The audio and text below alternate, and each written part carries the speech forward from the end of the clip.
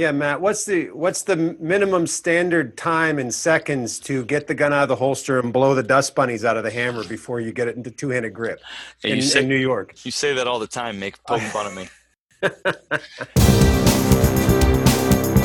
Meet the Pressers with Matt Mallory and Clint Macro. Brought to you by Public Safety and Education and the Trigger Pressers Union. And now, your hosts.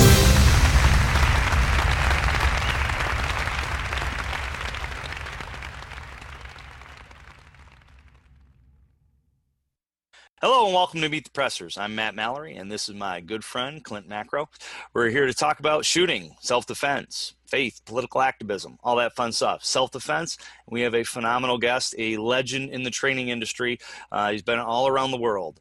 Yeah, our guest today is the legendary Tom Givens. Tom is a tremendous instructor, someone that's been around a long time. Is the founder of Rangemaster, and a lot of the defensive data that we quote in our civilian courses stems from pretty much most of the research that Tom has done, and I would like to talk about that at some point in time. Tom, thank you for coming on the show. It's a tremendous honor to have you here today. Glad to be here. This episode is brought to you by Mountain Man Medical. The right medical training and gear should be accessible to every American. Mantis. Mantis X helps shooters suck less. Meet the Pressers is sponsored by Next Level Training, Saber Red, Cutting Edge Bullets, the USCCA, ASP, Common Sense Self-Defense, and T1 Ammunition. Meet the Pressers is also generously supported by other fine companies, ranges, and our Patreon members. Thank you. So we had mentioned the data. You know, we always talk in our classes and about how the majority of dynamic critical incidents when it comes to civilians happens in that 9 to 15 foot range. And, when I first heard about that data, I actually was working with another trainer and he dropped that out there. We said, why are we training at this distance? He says, well, let me tell you why. A man named Tom Givens. How did that come about? Were you prompted to do that? Was that something you did on your own, or were you seeing inconsistencies with a lot of the law enforcement data that would have been quoted prior to that didn't quite jive with what had happened with maybe some of your students? Actually, it's a combination of a lot of things. For decades, the only real information we had were law enforcement sources. And when you look at them and try to extrapolate that to the civilian side, it doesn't work very well because the context is so different. For instance, an awful lot of their shootings occur at contact distance because they're taking people into custody. We've tried for decades to find some way to put handcuffs on somebody by telekinesis, but it doesn't work. At some point, we actually got to put our hands on the guy. When you put your hands on the guy, it's his last opportunity to resist before he gets cuffed and stuffed. And it's where an awful lot of police shootings occur because of that. Once they're in physical contact, and then one or the other gets a weapon out, and then before you know it, somebody's shot. That really skews the statistics. The private citizens have no business whatsoever trying to take people into custody. They have no business trying to hold people. They have no business putting hands on such criminal suspects. We want them to either run away or fall down, one or the other. They don't want anything else. So that's one thing that really skews the stats. If you simply go by law enforcement stats, which is what we did for decades because there really wasn't a database for private citizen shootings. When started training facility in Memphis. Memphis is one of this year it's rated as the most violent metropolitan area in the U.S. You've got a 1 in 80 or so chance of being involved in an aggravated assault, just that one crime, just in 1 year. So that gives you just an idea. Give you another idea, there are 40 hospitals in the metropolitan area. One of them gets most of the gunshot wounds. They don't get all of them, but they get most of them. 2013 is the last year I bothered to check, but in 2013 they treated 3,100 people for gunshots. Wow, that's an average of about 8 or 9 a day. So you get the idea. That's a pretty violent place. Yeah. So for a long time, I investigated violent crime there, and I kept seeing the same trends over and over and over again. But then when we started our training facility there, operated for 18 years, we trained thousands of people. When you train thousands of students in an environment that violent, you're going to have a fair number of students involved in things. for the 18 years we actually owned the facility, it was easy for people to just stop by my office, stick their head in and say, hey, can I talk to you a minute? And call them in. Next thing I know, I'll be briefing and shooting. And about average 4 or 5 of those a year. And I started seeing the same things over and over and over again in these. And as I said, it really didn't track with what we see in the law enforcement side.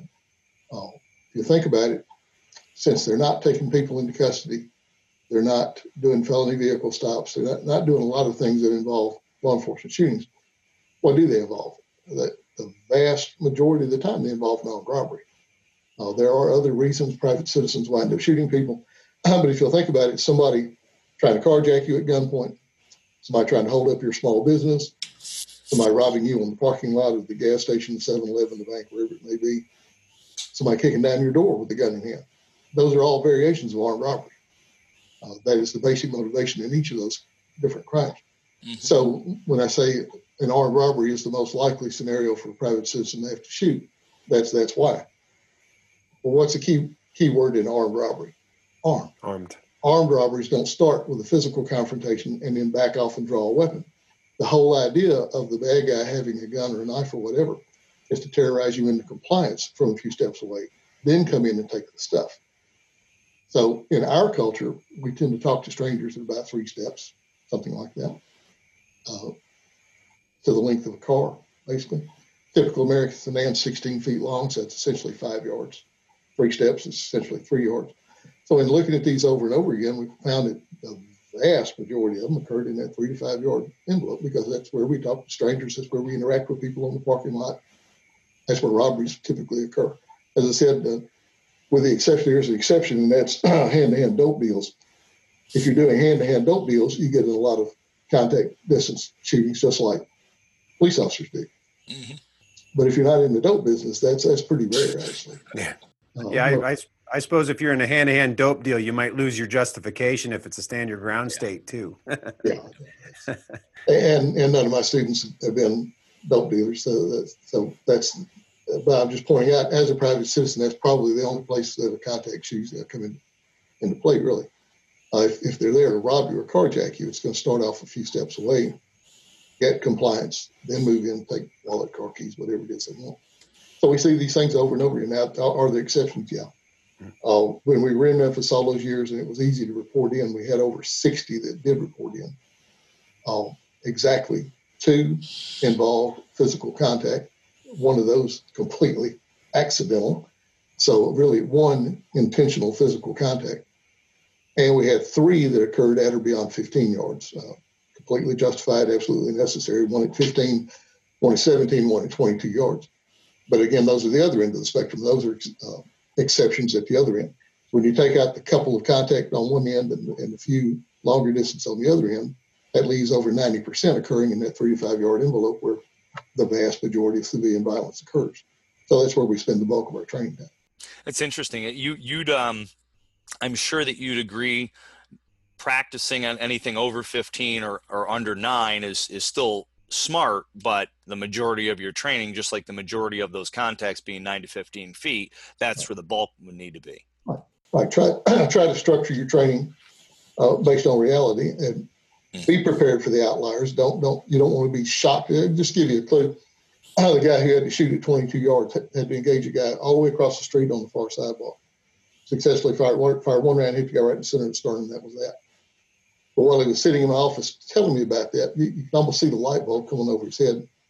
He said, when I had to shoot that guy all the way across the street, it never occurred to me that I was a statistical exception. I just had to deal with it. And that's a pretty insightful statement. Yeah. Now, when we had the store there in Memphis, the training center, the cash register was actually just a PC, and it kept up with everybody's transactions. So while that guy was there talking to me about that, I went out to the counter and pulled up his file. He had been to the range to practice 9 times in the 12 months prior to that shooting. I suspect that had some impact on his ability to deliver a precise shot all the way across the street. Yeah. And whenever he came in and practiced, he would do a little bit of work at 25 yards. Our range went 25 yards. And that paid off. Now, he did a lot of his work just like everybody else in that 3, 5, 7 yard range, but he made a point to do some shooting at distance. And sure enough, paid off one day. Should you spend a lot of time on it? No. should it be something that when you're presented with it in the real world, your brain locks up and says, oh crap, we can't do this. Now, it needs to be something you've done, have some familiarity with. Definitely. Yeah, I always tell my students, if you know you can't make the shot, don't make the shot, because there's, the probability of a miss, what's the penalty of a miss? You miss it and you hit somebody else's kid or a family member. That'll go somewhere.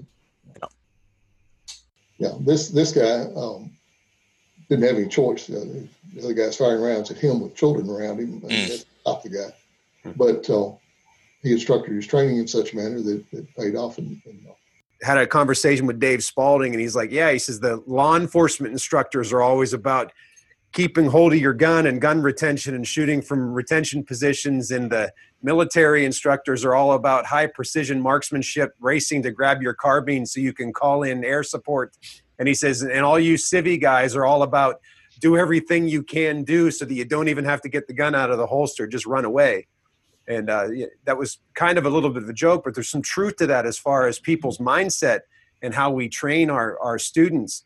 And I think a lot of people don't recognize that when they start to choose what instructor that they might be working with. Yeah. Do you have any comments about that? Yeah, one of the most important words in our vocabulary as trainers is context. You have to train to the appropriate context. Everything we do is driven by context. If you're trying to select a holster, do I need a hunting holster? Do I need a police duty rig? Do I need a concealment holster? Those are absolutely different requirements. Yep. Hunting holster's got to cover the gun up, keep mud off it, keep wet brush off of it, protect it. It's going to be a great big gun. Don't care if anybody sees it. Uniform duty rig for a cop's got to retain the gun in these struggles or in a bar full of drunk crazies. I need a discreet concealment holster where I can wear a real gun but concealed where I can access it immediately but nobody knows I've got it. So those are absolutely different contexts. So one holster is not going to work in all three. Same thing applies to picking a handgun. Do you want a target gun? Do you want a hunting gun? Do you want a self-defense gun? And the same thing applies to training. What am I training for? What are the likely scenarios that I would face? What are the skills I would need to face them? And then find a trainer that fits that. Trying to dovetail high-speed door kicker techniques into staying live on the Walmart parking lot is probably not a good idea. Any more than 1,000-yard rifle shooting is going to help somebody in a fight across the bedroom in the dark. This is Akil Kadir. And I'm Tiffany Johnson with Citizen Safety Academy, and you are watching Meet the Pressers with Clint Macro and Matt Mallory. Meet the Pressers. A lot of people know who you are, but I was wondering if you could tell us a little bit about your background. What led you up to becoming a trainer and then being a legend in the industry as you are? And I mean that very respectfully. A lot of times legend has a... I am still alive, just barely.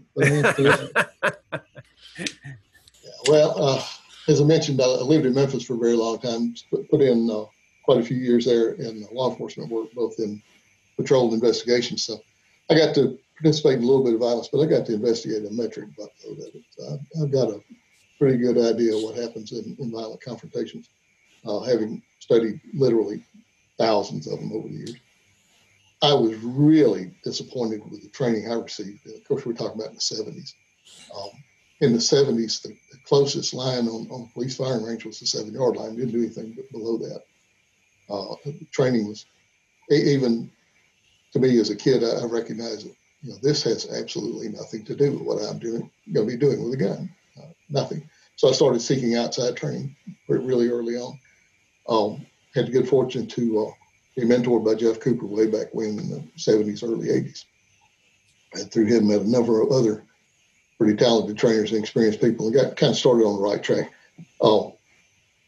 No, I don't teach what Jeff did. No, I don't teach what he taught at Gunsight in 1977, 1978. We all evolve. If you're any good at this at all, you evolve over time. But that was where my foundation came from and got a good start. I would say Jeff didn't teach me how to shoot. He taught me a lot more about how to teach, which I'm eternally grateful for.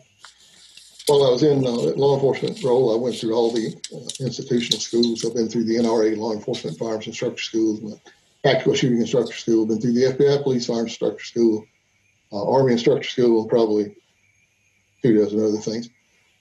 Was involved in competitive shooting pretty much all my life. So on the rifle team in high school, shot PPC early in the police career. Was involved in setting up IPSC. I was the original section coordinator for much of the southeastern U.S., won a couple of state championships in that game. Later, being a slow learner, I was involved in setting up IDPA. My IDPA member number is A00008. So it gives you an idea when I got involved in that. Won 2 state and a couple of regional championships in that game. Been involved in researching this stuff for a long time. I don't do so much of it now, but I used to do a fair bit of expert witness work on firearms and firearms training related cases. That requires a lot of research.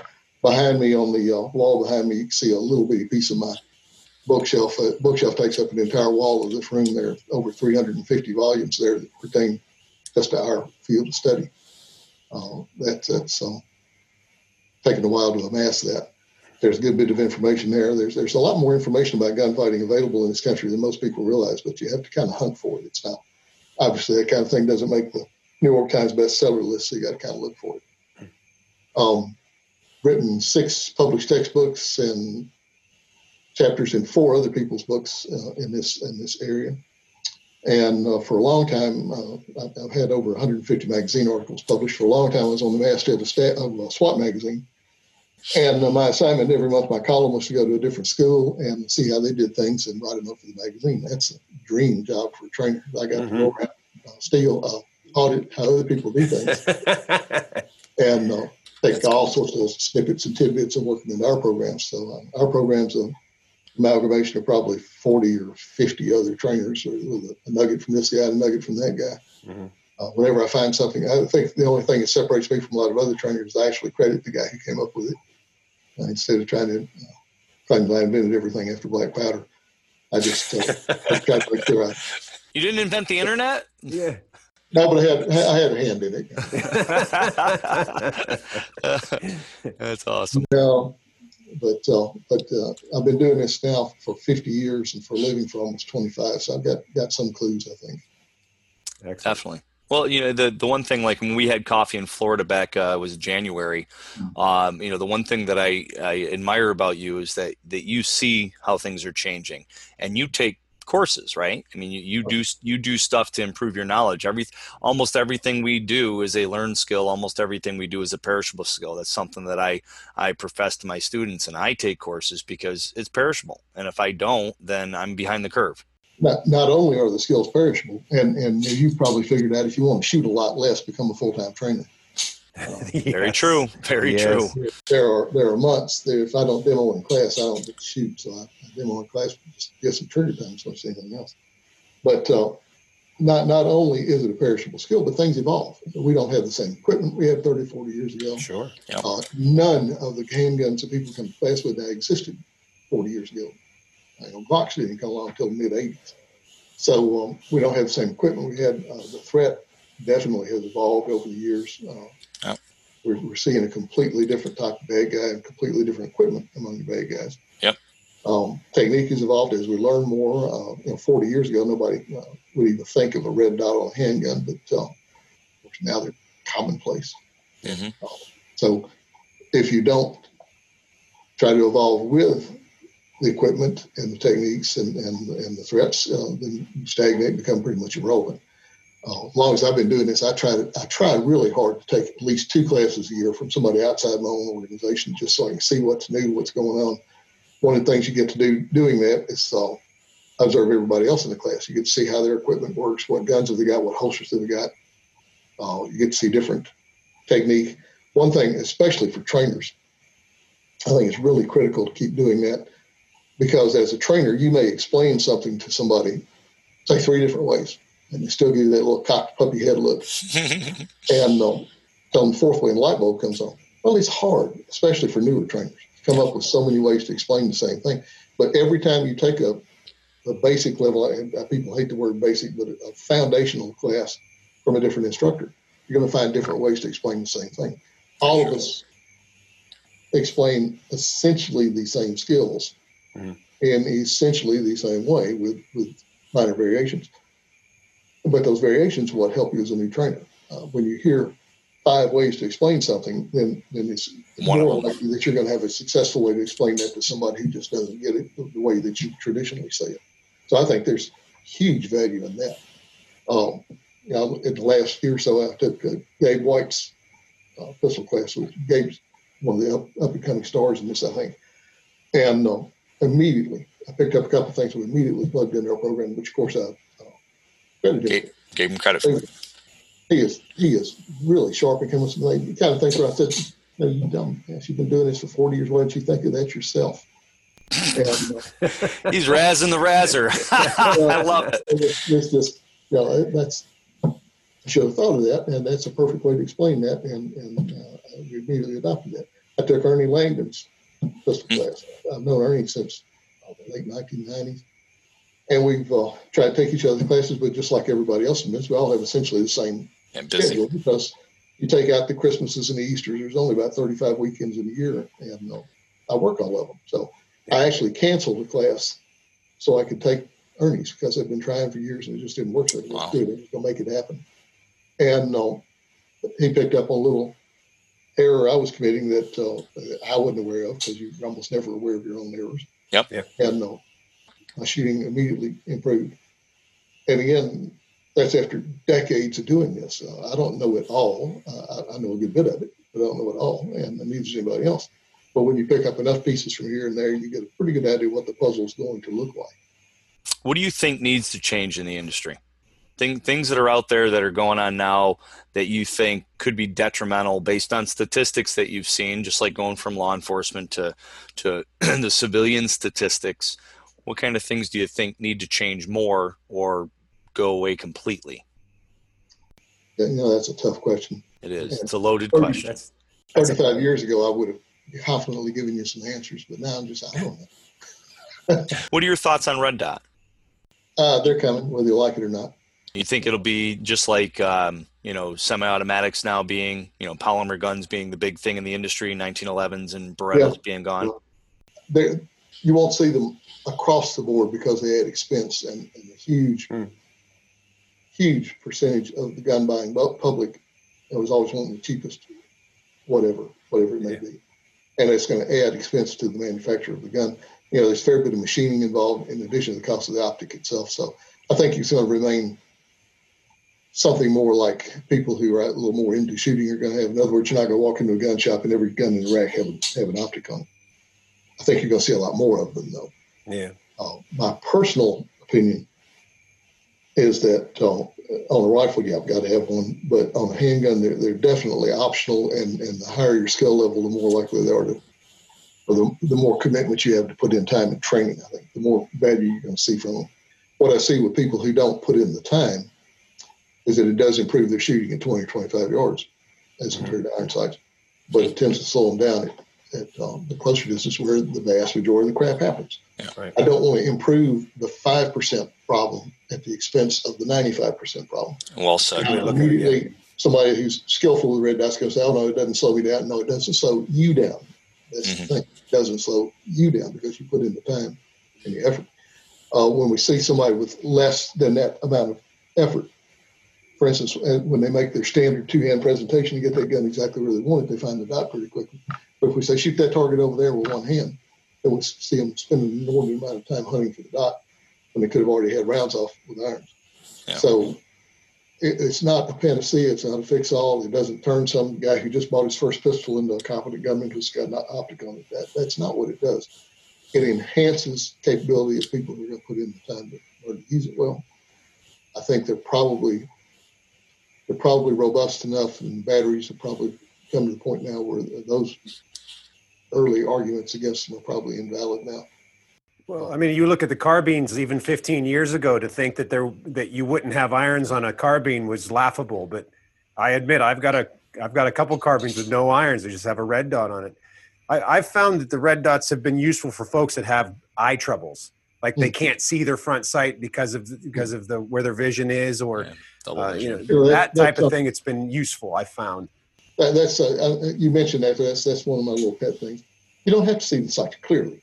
You have to see the linear relationship. I have a set of slides, for instance, in a PowerPoint, where I've got a set of iron sights, front and rear sight, correctly lined up, completely and totally out of focus, just a fuzzball. But when you look at it, you can tell they're lined up. Mm-hmm. So then the next slide is the exact same sight alignment, but we just unfuzz it a little bit, bring it a little bit more in focus. They're still, and then we bring them into sharp, clear crystal focus. They're no better. they're not any more lined up when they're in sharp 100% focus than they are when they're just a fuzzball. If you're looking through the hole in the rear sight and you see the front sight, your sights are lined up. Mm-hmm. You don't need more than that for your typical shooting. So I think that's another holdover from the bullseye days. One of the holdovers from the bullseye days was you don't have time to use the sights, which is obvious bullshit. You can use the sights in a couple hundredths of a second. That's plenty of time, and now you know where your gun's pointing. Without that, you're no better off than a blind man.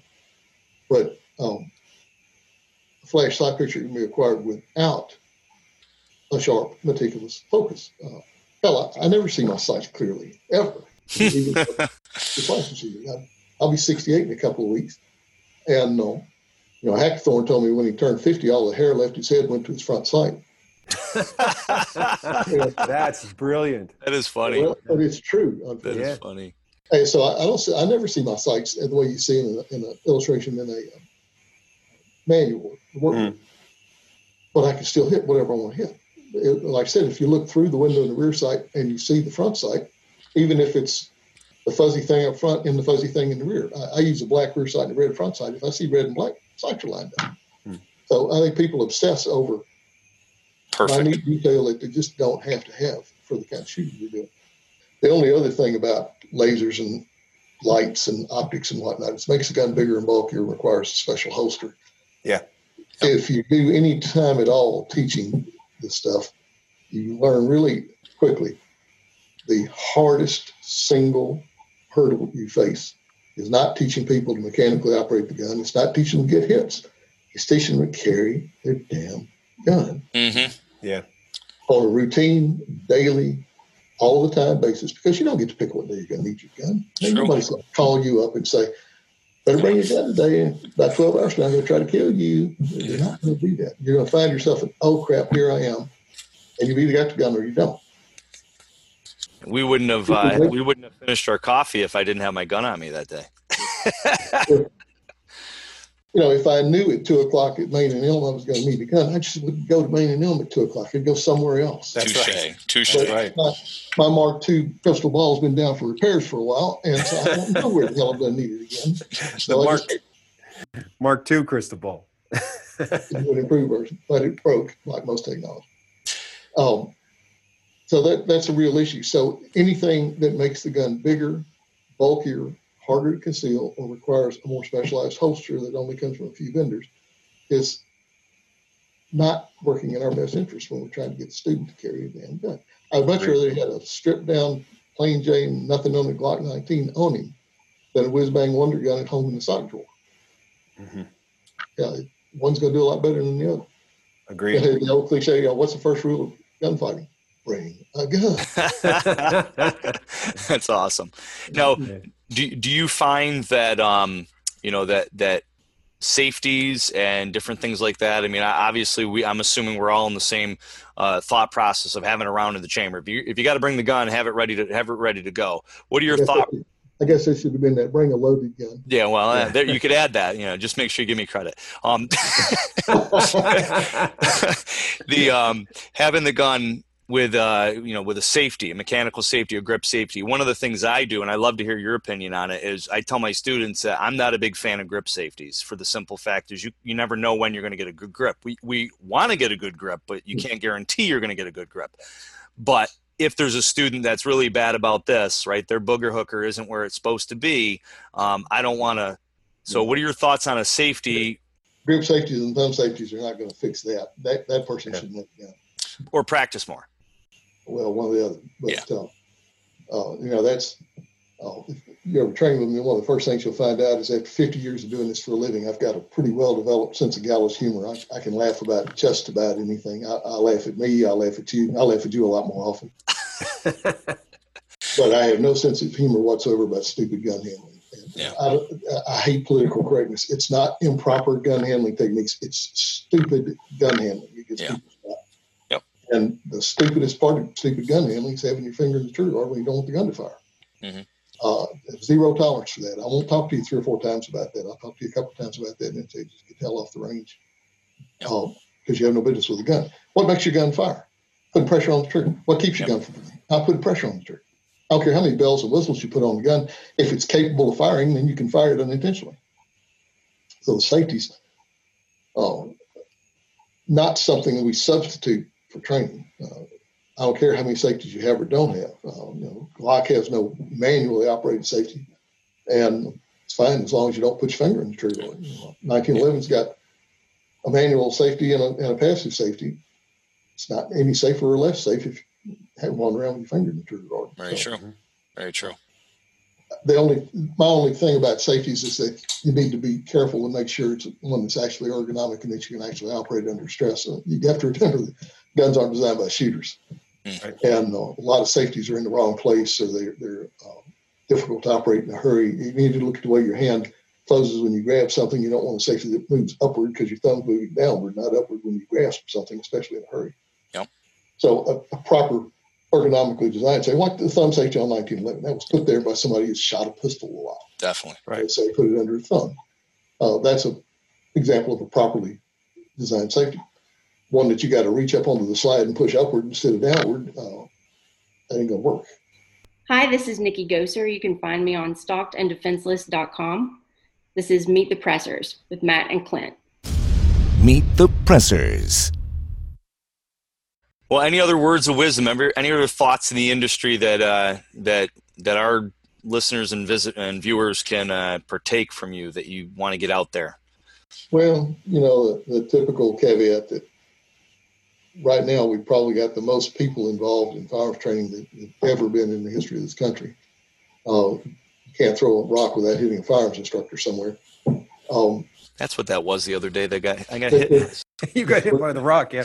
Yeah. So I would just caution people be wary of the credentials in the background of the instructor. Just because somebody hung out a shingle doesn't mean you can do anything in this field. If you're a golf coach gives you bad advice, you might get embarrassed on the golf course, but that'd be about it. Tennis coach gives you bad advice, you might lose a tennis match. But the defensive shooter coach gives you bad advice, you might get killed or go to prison. Claude Werner calls those negative outcomes, and I tend to agree with him. That's kind of suboptimal solution there.